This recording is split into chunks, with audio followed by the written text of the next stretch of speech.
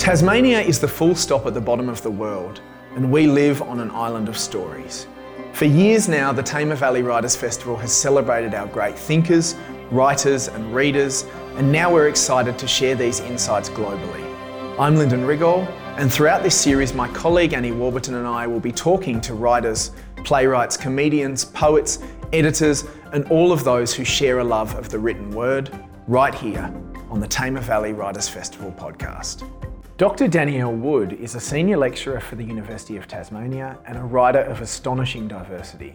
Her transformation across various genres of fiction and non-fiction, short stories and novels, or writing for children and adults is perhaps matched only by her reinvention of self, as she hops seemingly effortlessly from one identity to another, including as one half with Heather Rose of Angelica Banks, the author of the Tuesday McGillicuddy Adventures, and as Minnie Dark, the woman behind Star-Crossed and her latest release, The Lost Love Song.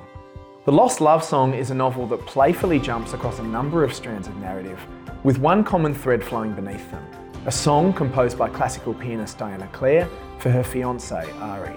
Exploring the power of music in a way that is by turns devastating, playful and soul-feeding, Wood weaves the novel's various perspectives together as different instruments in a beautiful symphony, and the result is heartwarmingly executed with her trademark playful, lyrical style. Today, I talk to Danielle about the art of the love story, her many secret lives, and how the island she calls home feeds her work.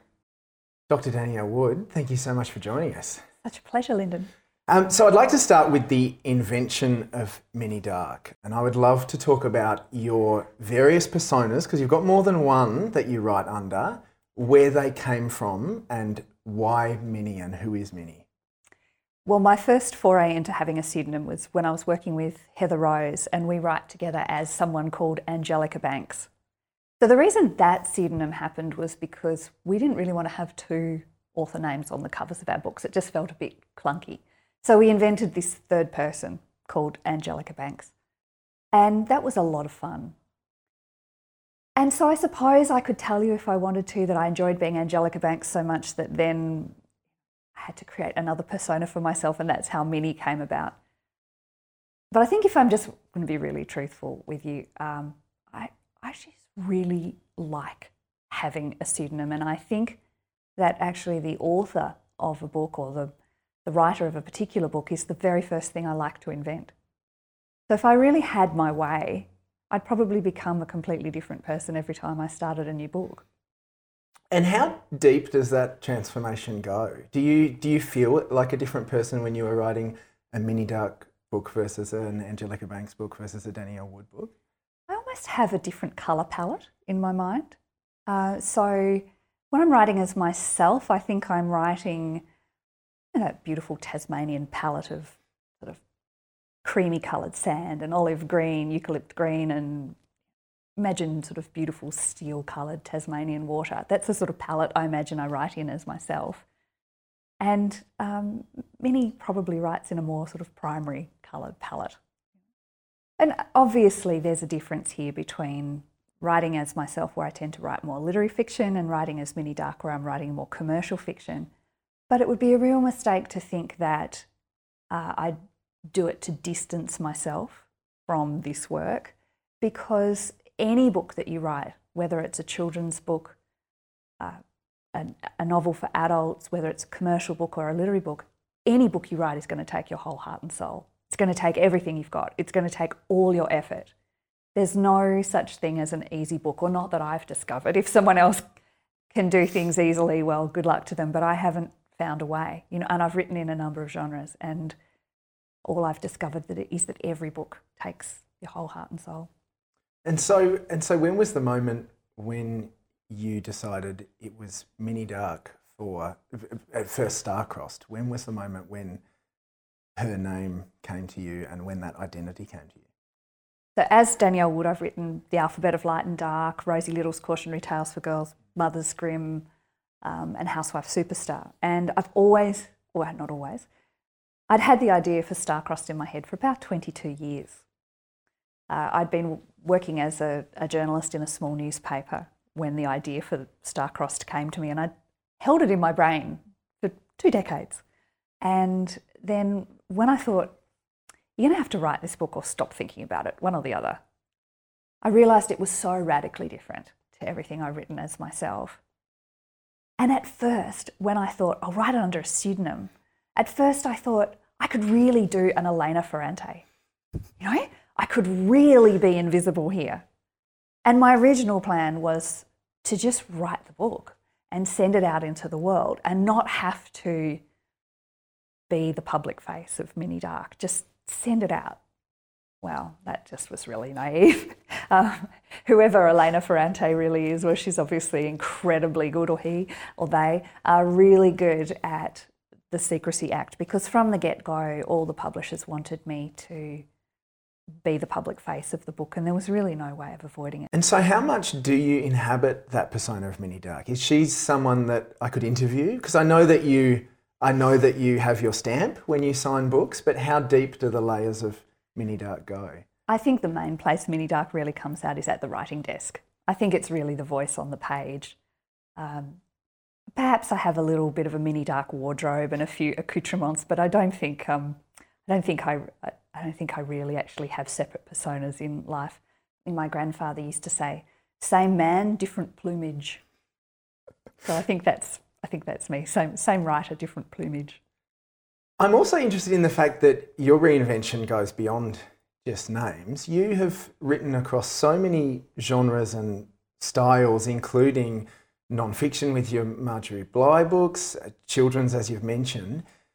Do stories come to you with a genre, or do they do? Can you talk a bit about how you know when you're writing for a particular audience? Oh, that's such a great question, but for some reason it feels really hard to answer. What can I tell you about that?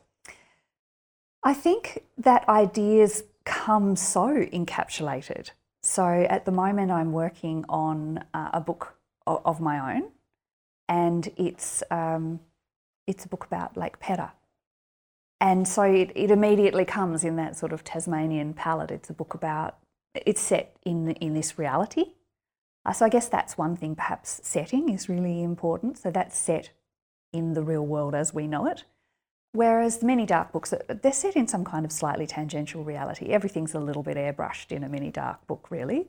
And you're right, I have written across a lot of genres. The children's books, again, have sort of a different world that they inhabit. In the future, I'd like to have a tilt at writing fantasy. So I'm not a publisher's dream in that I keep doing the same thing over and over. I keep doing different things. That's partly because I love lots of different things. I read very widely, and I still love children's books. I like YA books. And I guess anything I really love to read, at some point I'm probably going to want to have a go at writing. Probably safely say I'll never write a horror story. Don't like reading them, I'm easily scared. And I'll probably never write a crime book, because it's just not an interest of mine particularly. I would read a crime book, but it wouldn't be my go-to, and there's so much to read. And do you ever resist that pigeonholing? Is there a part of you that goes, no, don't tell me to write another Mini Dark, don't tell me to write another story of this particular genre, because I want to push against boundaries? At the moment, I've still got enough ideas in that world of Mini Darks to be going on with, but if they ran out, I'd just stop. But unfortunately, ideas are not the problem. The problem is having time to get all the ideas on paper, and I wish I was faster as a writer, because I'm fussy about sentences, and you know, some people write and write and write and throw things out. I inch forward. So I just wish I had some magical way, you know, like Dumbledore's wand, you know, when he just sucks out his memories and puts them in his pool of water. If I could just, you know, get novels out of my head somehow, that would be brilliant. So can you talk a bit about your writing routine and how the process of a novel comes about? And for example, with the Lost Love Song, how long is that as a process? That's the quickest book I've written. I wrote it in about a year. I wrote the first draft in 6 months, which was to deadline, and then read it and went, it's not right. And so I had to use up all of my editing time and even my proofreading time to actually rewrite the novel. And then the editing and proofreading time was just squeezed down. So it is actually lucky that I write in such a fussy way, because we could afford to squeeze at that end. But yeah, rewriting an entire novel in 4 months. That's pretty. And are you comfortable talking about what went wrong? What was it that you wanted to fix? Yeah, I can actually talk about what went wrong. It's quite simple, really. I was trying for a Sleepless in Seattle story where the whole story is about two people meeting right at the end. And so I did that. So you know a little bit about the story. Two people are on a trajectory to meet, and I spent the whole book putting obstacles in their way and drawing out the moment of their meeting, by which time you would obviously know, as you know in Sleepless in Seattle, that Meg Ryan and Tom Hanks are just meant to be together. Yeah. And when I read it after, in the first draft, I just wrote the first third of the novel. I dragged out the first third of the novel into an entire novel. Actually, I need to completely truncate that into the first third and then write the other 2/3. And that's exactly what you did. Right. Yeah. With The Lost Love Song, Mm-hmm. with Star-Crossed, Mm-hmm. it feels like there's a concept that's at the heart of each of them that you're kind of using to frame everything else that happens, be it astrology, be it music. Is that where writing starts for you, with some big, broader idea, or does it start with something a little bit smaller and closer to home? You're absolutely right that's where it started, with those two books. Right. So far that's Minnie Dark's trademark. Yeah. But it won't be for her next book. She's not going to start with a concept for her next book, because it's really hard starting with a concept. So actually, next book I'm going to start with character and situation and go from there. Next Minnie Dark book. But there have been other things of mine that have started with a concept. There's a short story of mine that's published in Deep South, and it's called None of the Above. And it just came from the idea that I'd read 3 wildly different estimates of the length of the Tasmanian coastline. And I thought, how could they be so different? And then I thought, well, it depends on your measuring methodology, doesn't it? Because if you went around every little rock, it would be much longer than if you just took a curve. And if you're measuring a coastline, how far up do you go into rivers? Because if you went up every river and then into every creek, then the coastline would be virtually infinite, wouldn't it? So there was just this idea, you can't measure the Tasmanian coastline. That was the idea. And then I thought, I want to write a story about that, but now I'm going to need all the characters around all of that. So sometimes it's a concept, other times it's character and situation. One of the other things that's really interesting about this book in particular is it's not entirely happy. There are some real moments of darkness which have come as a shock to a number of readers, including myself. How do you strike a balance? When do you know in a Minnie Dark book to add that little bit more dark? I do know that I was taking a massive risk with the sadness in the book and where I placed it and what I did. I know that was a huge risk. So I had to work out if I could pull that off. And I just decided to go for it, really. I just tried to be truthful about emotions. And I think it's not by any stretch of the imagination a bleak book. There's a lot of joy in there as well. But just about any life is going to have that balance of sadness and happiness. So I think it's quite a truthful book, probably. Absolutely. One of the things that I've noted with The Lost Love Song, having been in a book club that's read The Lost Love Song, is that a big debate started about women's fiction and romance fiction and what is it appropriate to call this book, and does it cut people out to call it a particular type of book? Do you have any thoughts on romance and this idea of women's fiction as a genre and how comfortable you are with those labels? Does it make you cringe a little bit? Something that I have learned from the process of becoming Minnie Dark and writing these two books is that I think everything I know about romantic comedy or romance actually comes from the movies rather than from reading romances. So if you ask me what my biggest influences are, there'd be movies like Love Actually and Amelie. So I love sort of quirky love stories on screen. I love When Harry Met Sally, and I reference Sleepless in Seattle a minute ago. It's not one of my favourites, but I've watched it. So I think there's more scope within romantic comedies or romances as in terms of movies. You can do quite a lot and quite a lot of different things. So I didn't feel like it was this heavily formulaic genre. I just love story, right? I mean, Jane Austen's books are love stories at one level. Of course, they do a whole heap more than that as well. So I didn't feel like in writing a love story I was necessarily putting myself in some kind of box. I reckon the love story is the great human story. And just about any kind of book that you read's got love of some sort in it. I mean, we're all obsessed with love, aren't we? So it doesn't feel like a small category to me. It actually feels like a massive category to me. But having written these two romance novels, I've been sort of fascinated by the fact that it's been picked up by romance blogs or people who write about romances, and they've said, these are very unusual. These are not your ordinary romance. These are not your classic romance. She's doing something different here. But I wasn't sort of setting out to do something different. I was just setting out to do what I thought needed to be done, and it was only later I realised there was some kind of template that I was ignoring or that I didn't know existed or something.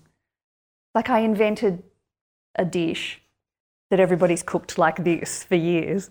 It's just I didn't know everybody else cooked it like that. Have any of the responses to Minnie's work surprised you? I think I get a little bit annoyed with those that feedback when people say, "Oh, it's not what I expected." I just get a little bit irked at that as a piece of feedback, because I don't think I ever critique a book on the basis of, well, it's not what I expected. I think I read a book and then I try to interpret it or understand it on its own terms. So I think one of the things you learn about writing into a genre is that there are going to be this set of readers who've got some expectation about tropes or plot points that you'll hit or whatever. And so possibly I'm a tiny bit annoyed by that kind of expectation that I will do certain things. I might, or I might not.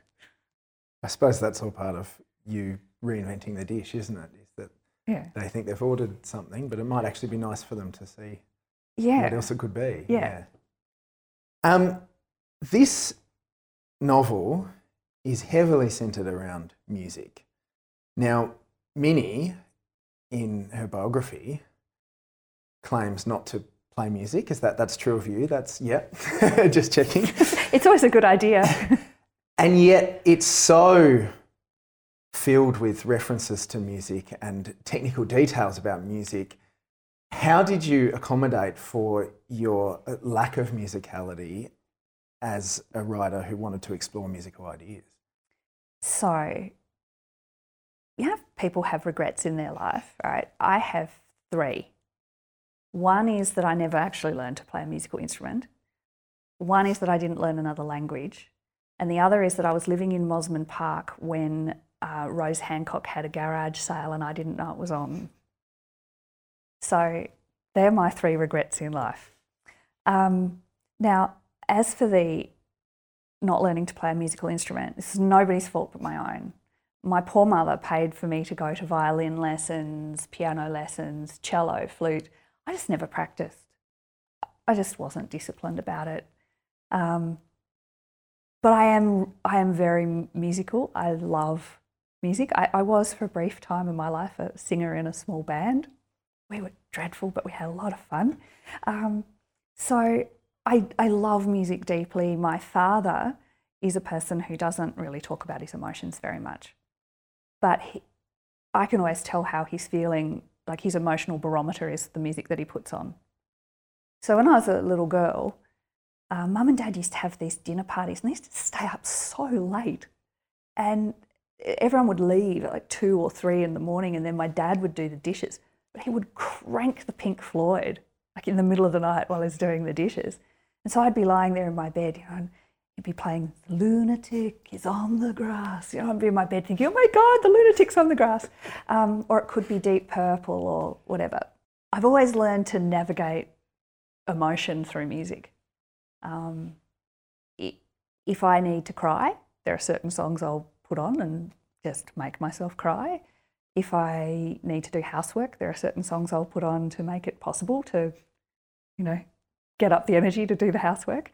So I think you use music all the time for so many things in terms of regulating your emotions or inspiring yourself. And of course, music is just incredibly attached to love. So it seemed like a really obvious structure for me. When it comes to the technical detail about music, I did know a little bit. I knew enough to know what I didn't know. And I have an over-the-back fence neighbour who's a clarinet player, and she does some composition, and she's also just whip smart. And so I threw my sort of slightly crazy ideas at her, and she went, "No, you haven't quite got it, but if you were to talk about it like this, then it would make sense." So I ran a lot past my very clever neighbour. An amazing resource to have just over the fence. Mm. There's also a playlist at the back of the book that's attached to various characters and moments. I'm intrigued by the process of compiling the playlist and whether you were searching for songs as you wrote. Do you listen to music while you write, or was that something that emerged before or after the process of actually putting the novel together? I don't listen to music while I'm actually writing. I can't listen to anything while I'm writing. If I'm deep in writing and then I get in the car, I can't listen to an audiobook. Sometimes I can't even put on the radio. It's like anything that comes in is fighting with the book that's already in my head. But these were the sorts of songs that were in my life at the time that this book was written. These were the songs that were on high rotation on my car stereo or whatever. So when I thought about the playlist afterwards, I thought, okay, what was I listening to during the writing of this book? What kinds of songs went into the writing of this book? But there were also times during the writing of it where I was thinking about what music to put in the book. Also in recent news, people are talking about Star-Crossed as a potential film. Are you able to update us on that and where that's sitting at the moment? Yeah, look, the screen rights sold very quickly to a company called Stampede. And I've always been really, really circumspect about its chances because film is cruelly uncertain business. And the concept was to turn it into a 6-part TV series.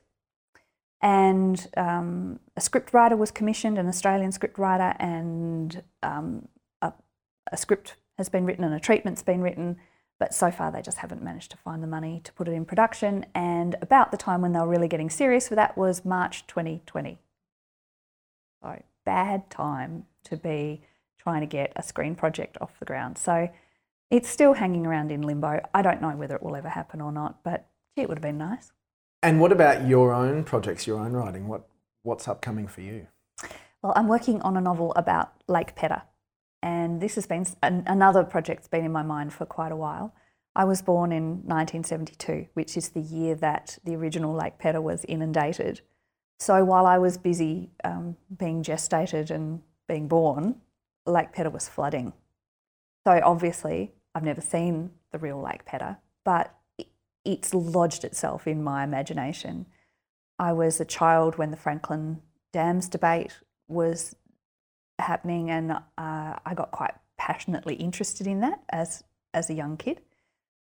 And I was always aware of this previous debate about Lake Pedder, and so I've always sort of, paid attention when things have come past my notice about Lake Pedder, and I've got more and more interested in it as the years go by. And 2022 will be the 50th anniversary of the damming of the two rivers that caused the impoundment, and it's also the first year of, or the second year of the United Nations Decade of Ecosystem Restoration. So it's a big moment. I think the time is right for a novel about Lake Pedder. There's been lots and lots of non-fiction, but not a novel.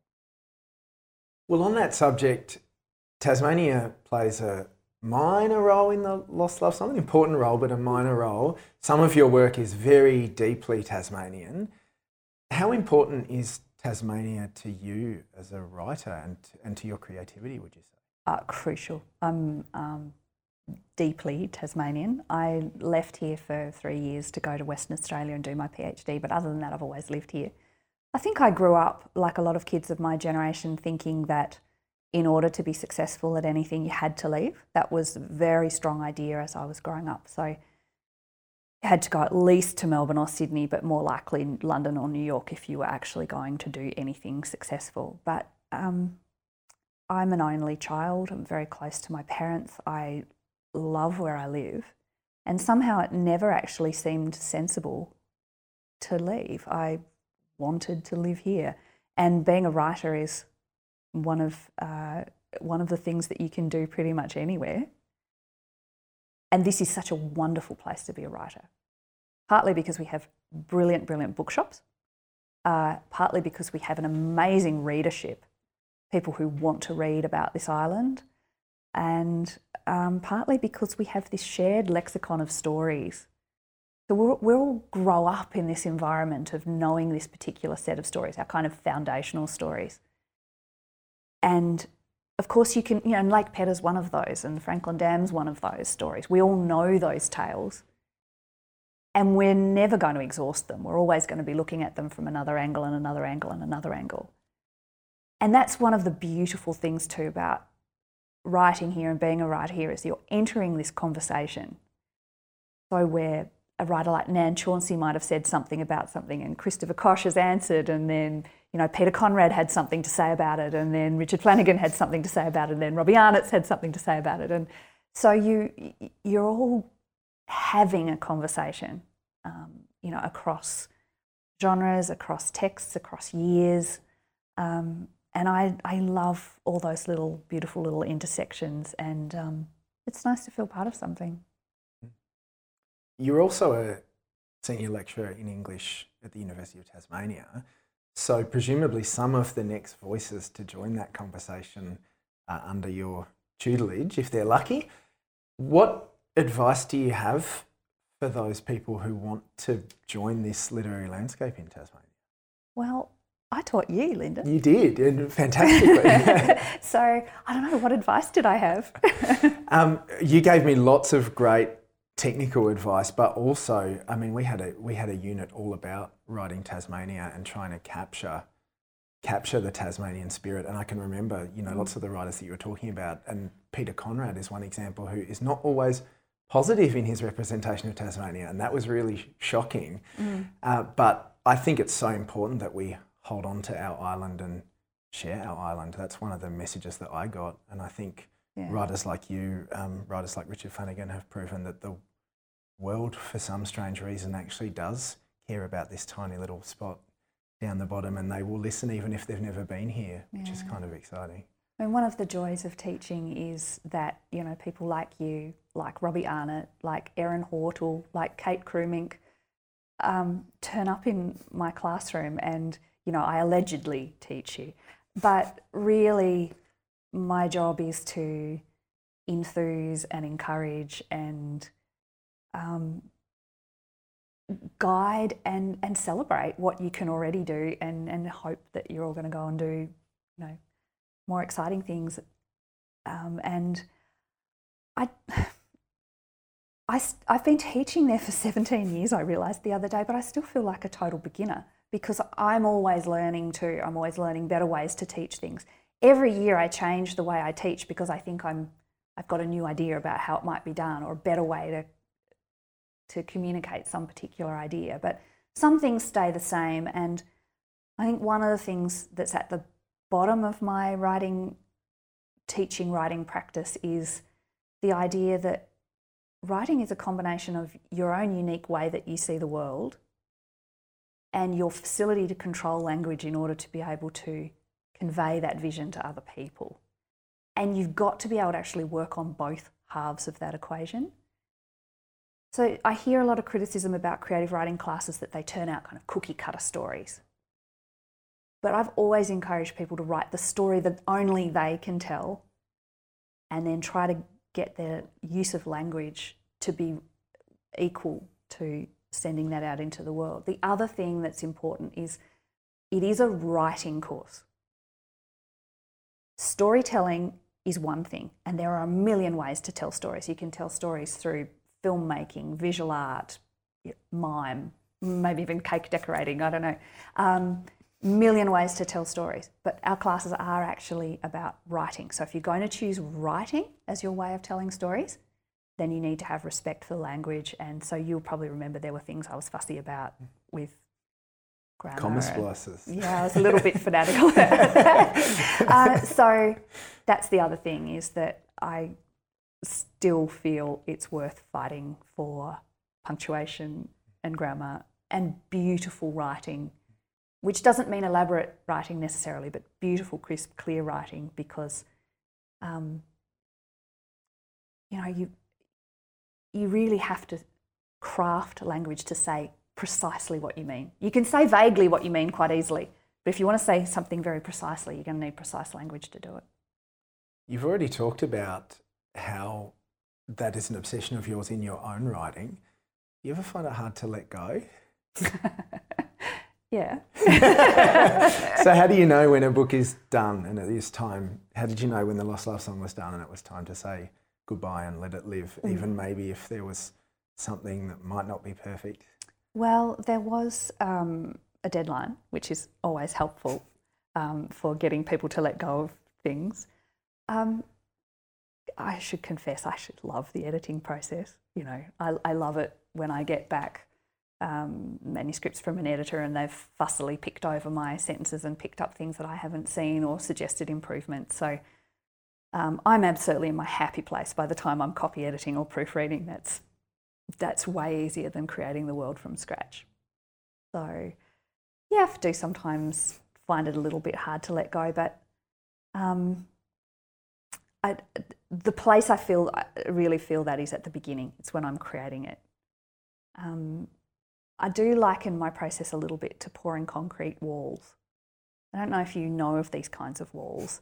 There are some of them up at Chauncey Vale. So someone's come along with a wooden form and they've poured concrete until it's just like about that high. And then you take the wooden form away and put it up again, and then you pour the next line of concrete. Okay. And so you make this wall by pouring individual bits of concrete. My writing's like that, because if I don't get the first one right, I actually just can't do the next one. So where I feel this anxiety about getting sentences right is right at the beginning, because if I haven't got it right, I can't go on and I can't go on and I can't go on. So the copy editing and proofreading at the end, that's actually not the hard bit, it's back at the beginning. The building, yeah. Now, Danielle Wood in 2002 wins the Vogel Prize with a book called The Alphabet of Light and Dark. How has that person's world changed from there to now? Oh, that's such a great question.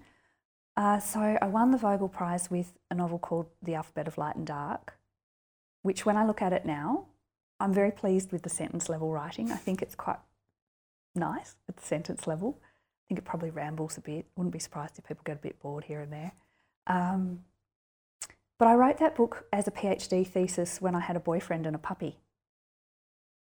So then I had a baby and a husband and a dog, and that's when I wrote Rosie Little's Cautionary Tales for Girls. And then I had twins. Yeah. So instead of just being a sensible human and just surrendering to my life of sitting on a couch breastfeeding for a year, I decided that the obvious thing to do was panic about the fact that I'd never write anything ever again and write non-fiction. So that's when I wrote Housewife Superstar, the book about Marjorie Bly. And the reason I was able to do that was because it's non-fiction. So even when I had infant twins, I could write as long as I was writing about something that already existed. I just didn't have it in me to create a world. Then I wrote Mother's Grimm in the bleak hours between 4 a.m. and 7 a.m. when my children were all very little, because that was the only time I could be sure of being alone. And the bleakness of the hour, I think, is very reflected in the stories. And so my life has got increasingly complicated as I've added, humans and responsibilities. And throughout it all, I've taught. So I've had to be kind of bloody minded at some level to keep publishing and keep writing, despite all of those other responsibilities. And a normal trajectory might have been, okay, you win the Vogel Prize, so then you write another novel, and then, it's in that same sort of world. And maybe there was a pathway there that I didn't take. Instead, I took this other sort of strange, circuitous path that involved having a job and having children and still publishing and going through all these genres. So, yeah, maybe I didn't take the ladder, maybe I took the snake. Well, I'm really pleased that the snake has brought you here and to this beautiful book. Congratulations, and thank you for joining us on the Tamar Valley Writers Festival podcast. Thank you so much, Lyndon. The Tamar Valley Writers Festival podcast series is sponsored by Events Tasmania, M Visuals, and the award-winning Turner's Steelhouse Distillery at Grindelwald, home of Three Cuts Gin, the perfect accompaniment to a night of reading. For more information on any books mentioned in this program, please visit Petrarch's, Launceston's major bookshop and a wonderful supporter of the Tamar Valley Writers Festival.